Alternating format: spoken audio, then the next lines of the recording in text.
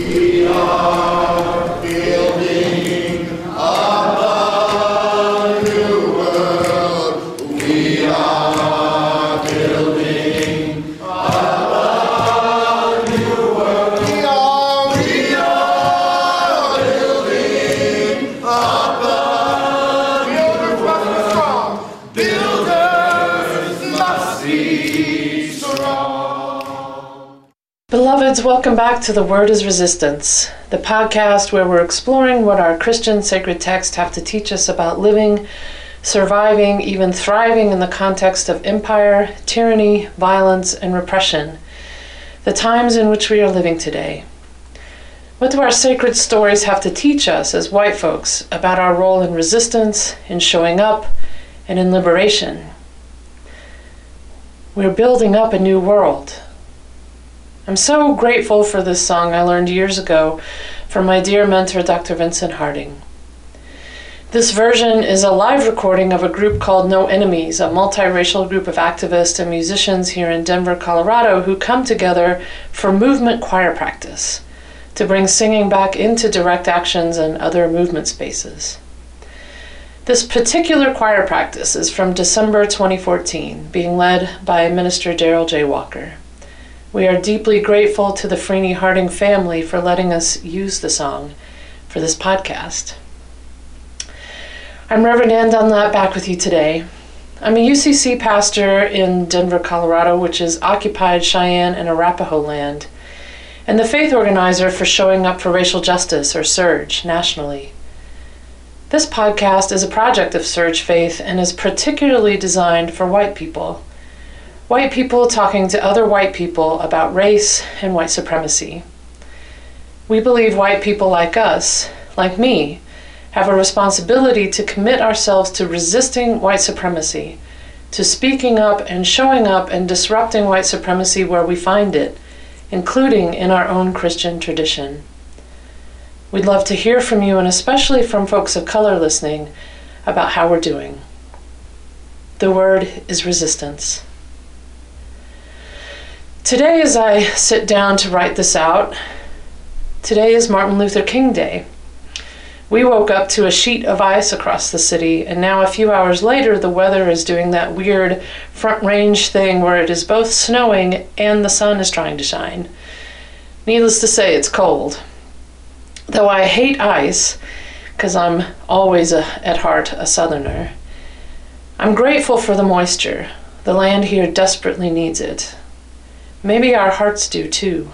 A year into this presidential administration, here at the end of a 500-year age, maybe we need the rejuvenating moisture that helps keep our hearts beating and supple, even when it's cold and bracing and slippery. Maybe the bracing cold keeps us awake to what we need. Maybe the ice helps keep us focused on the journey instead of distracted by roads we were never meant to go home by in the first place. Courage, sisters, don't get weary. Courage, brothers, don't get weary. Courage, people, don't get weary. Roll the way we belong. So I'm actually going to go backwards a couple of weeks to the Epiphany story. I had been thinking about this story in preparation for the group podcast episode that we ultimately weren't able to do, given our crew's dealings with mostly flu, and fire alarms, and travel. Will Green offered a lovely reflection on the baptism of Jesus text instead, how water is life. Still, the Epiphany story has stayed with me and just won't let me go. I think there is something here for us as white folks to wrestle deeply with, and especially on this Martin Luther King holiday. So, the Epiphany story. It was my beloved who pointed out to me as she was preparing to preach on this story, something I had never really thought about before. Perhaps it's so obvious it never registered as something to think about, but what she pointed out was this: the Magi are outsiders. Obvious, right? I know. The Magi are outsiders. They aren't Jews, first of all. They're from the east, beyond the boundaries of the land, far beyond the Jordan. There were Jews living in diaspora, but these Magi are not them. The Greek means astrologers, and my Oxford Annotated in RSV notes Magi were literate political officials, emissaries that foreign courts sent to new kings and rulers. Ambassadors, if you will. Which means they have some power. They have some privilege. Privilege like being able to take off on a who-knows-how-long hike to follow a star. Privilege like having an education beyond their own culture and traditions. Privilege like at least having access to gold and costly resins like frankincense and myrrh. Power and privilege. Maybe this explains why this story takes the turns it does. Because this year, for the first time, I found myself asking, why in the world do these Magi think it's okay to talk to Herod? You see, the story is clear. The star is not over Jerusalem. The star is guiding them to Bethlehem. Yet somehow the Magi end up in Jerusalem. Maybe just passing through if they had kept their eyes on that star, but they don't. They don't trust what they see.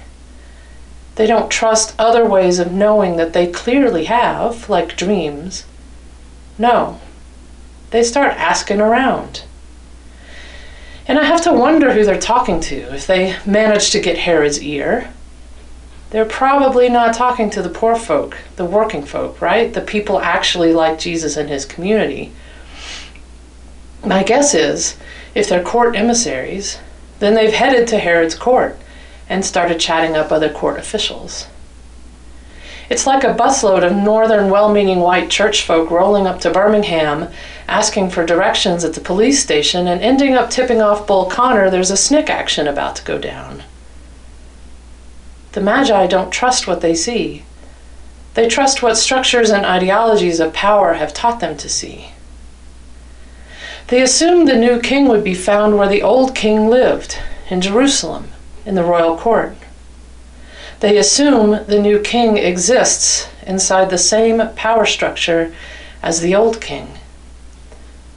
The Magi took their eyes off the prize. They took their eyes off the star. They tip Herod off, and Herod promptly freaks out, as people in power who feel threatened most often do.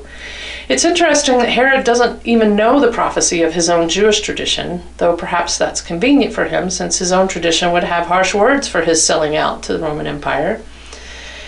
At any rate, it's ironic then that it's Herod who tells the Magi to go to Bethlehem.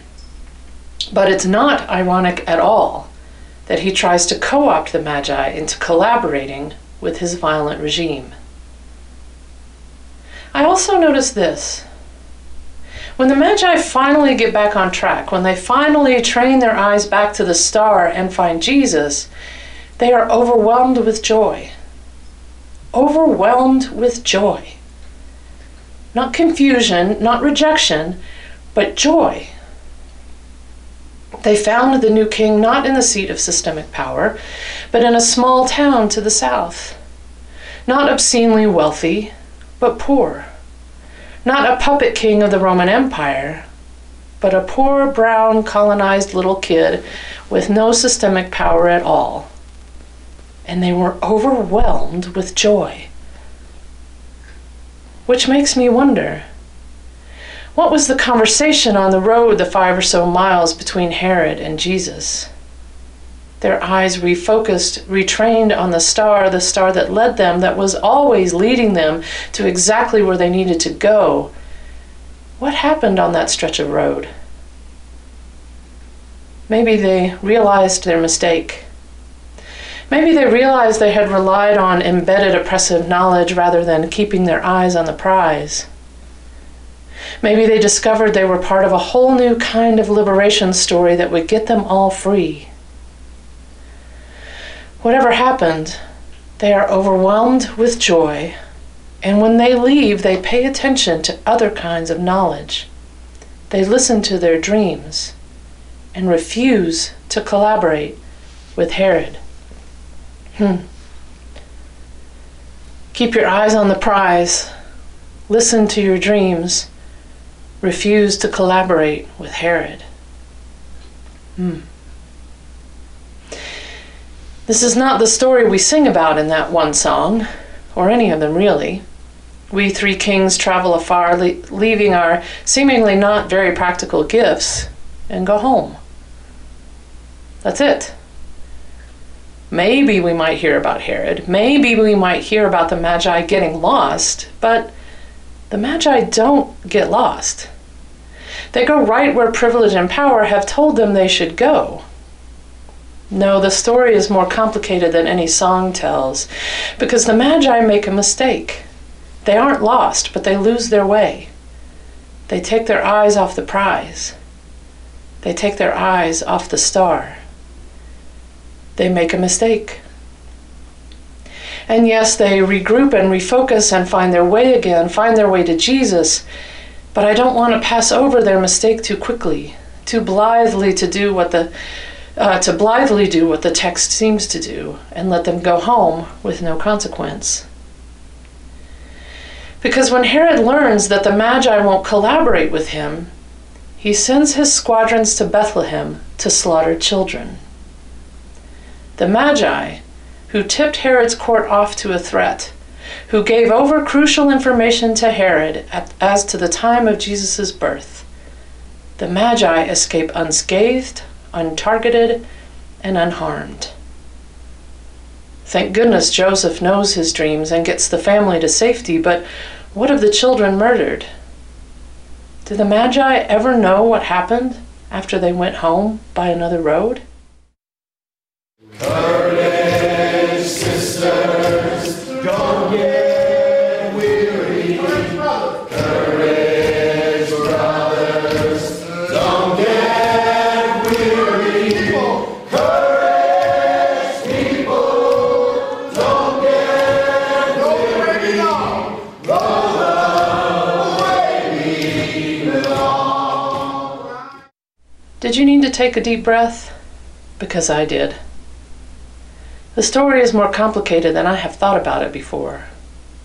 The story troubles me, and I wonder who benefits when we detour around the mistake the Magi make and the violent impact that has. Herod makes his own decisions, of course, and yet, had the Magi stayed the course and kept their eyes on the star, how might the story have been different? What can we learn from this? What lessons are there here for us white folk? I can think of a few. First of all, I straight up literally think about security culture. These are practices we can engage in to keep our movement safe when we know that efforts for Black, immigrant, Indigenous, class liberation, and others have always and continue to be infiltrated. COINTELPRO, the targeting of Lakota water protector Red Fawn by the FBI making up the name Black Identity Extremists to harass the movement for Black lives, Assata Shakur in exile, Angela Davis on trial, sanctuary movement leaders being detained by ICE just last week. Then and now, when systemic power is threatened, it lashes out. It infiltrates. It tries to co-opt us into collaborating. So we practice security culture to keep our movements as safe as we can. Like, don't talk to Herod. Don't give info away to Herod. That's one thing I think we as white folk can take from this story. We are used to thinking as individuals that our behavior has no impact beyond us, or maybe our family. But this story teaches us otherwise. We need to be mindful and think collectively, and do what we can to not tip off Herod. Keep our eyes on the prize. The second thing I'm thinking about asks us to dig a little deeper as white folks. Remember, the Magi are outsiders. They are outsiders to the Jesus movement. The Jewish annotated New Testament notes that this story foreshadows the gospel being shared with Gentiles, outsiders. Eventually, Gentiles join the Jewish-led movement, and the text almost seems to suggest that's not necessarily a good thing. Or at least, it's a very complicated thing. The Magi don't know what they don't know, and they blunder in ways that have disastrous consequences. Perhaps this story was meant to be instructive.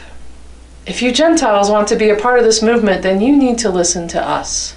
Listen to our dreams, says Jesus' community. Follow us on this path.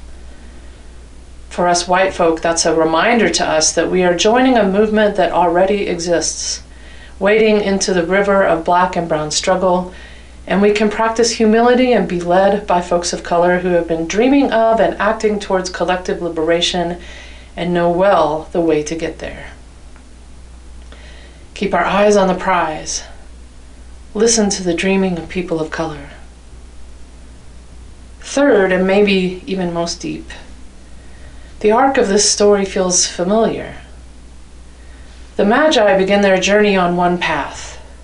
Their embedded power and privilege divert them onto a different path.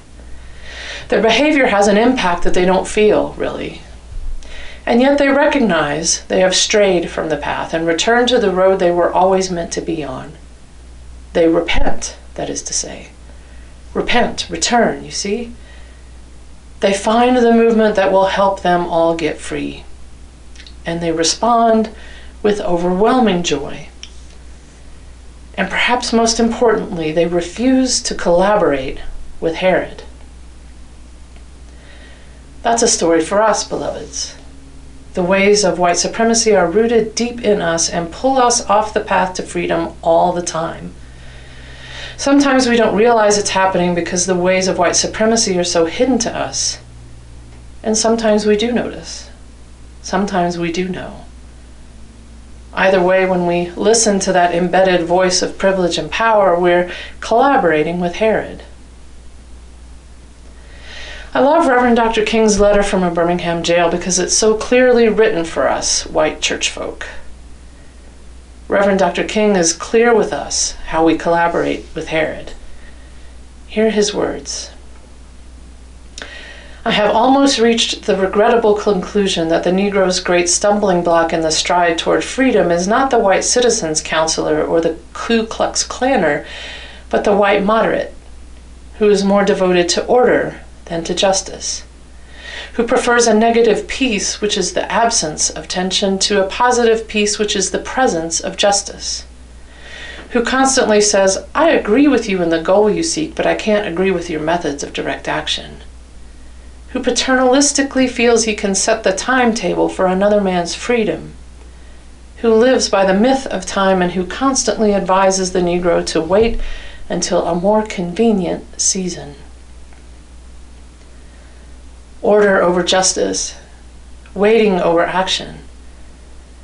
How many times as white folk, as white church folk sitting around our decision-making tables have we chosen order over justice? Have chosen waiting over acting? Yes, just like the Magi, we make mistakes. We collaborate with Herod. It's not a switch we can just flip off. Every day I learn something new about how white supremacy shows up in me. The kinds of assumptions I make, for example, the spaces in which I choose silence instead of speaking up. We will make mistakes. Pray that our mistakes don't end in the slaughter of children, but we have to admit, on some level, we know they do. Choosing order over justice, choosing waiting over action, choosing Herod over the star. But we can always repent. We can find each other on the road and help each other refocus, retrain our eyes to the star, and find our way together back to the freedom road. Keep our eyes on the prize. Listen to the dreaming of people of color. Refuse to collaborate with Herod. If Reverend Dr. King had a dream, it had to be in part that white people would show up and do our work, do our part to dismantle white supremacy, to refuse to collaborate with the Herods of our day, even the Herods that live inside us like a horcrux scarred across our foreheads, but we can learn what Herod sounds like inside us. We can learn the lies he tells. We can learn how to shut him down with the love that beats furiously in our hearts. We can learn over and over how to keep our eyes on the prize. We can learn over and over how to follow the star. We are building a new world. We are building a new world. We are building builders must be strong. For your call to action this week, of course, read the letter from a Birmingham jail, which is easily findable online. Let it work on you, even if you've read it before. Reflect on ways you have collaborated with Herod and what actions you can take to refocus on the star. Better yet, find some folks to read and reflect with and come to action together. We need each other in this work. The Magi had each other, and we can do the same. We need to do the same. Also, Surge Faith has been offering some webinars around ways white folk can disrupt white supremacy in our faith and spiritual institutions. So you might get your friends together to listen to one of the webinars we just put up on SoundCloud called The Snatchback, which addresses Christian supremacy, white supremacy, and the system of policing. Soulforce did a wonderful job getting us to think about how we might snatch back our tradition from the Herods of our time. I'll also add a couple of resources about security culture to the transcript for you to read and begin to incorporate those practices into your work. Thanks as always for joining me today. Let us know how your action goes. We'd love to hear from you all by commenting on our SoundCloud or Facebook pages. We'll be back next week with the wonderful Blythe Barno giving us a resistance word for the text for January 28th. You can find out more about Surge at showingupforracialjustice.org, and our podcast lives at SoundCloud. Search on The Word is Resistance. You can interact with us there if you have questions or need help with action ideas, and transcripts are available as well on our website, showingupforracialjustice.org/podcast. The transcripts include references, credits, and copyright information. Finally, a big thanks to our sound editor this week, Paul Stewart. As always, blessings to you in all that you do to resist injustice and in all that you do to build up a new world. Love and liberation, beloveds. Love and liberation. Until next time, I'm Reverend Ann Dunlap. Thank you so much.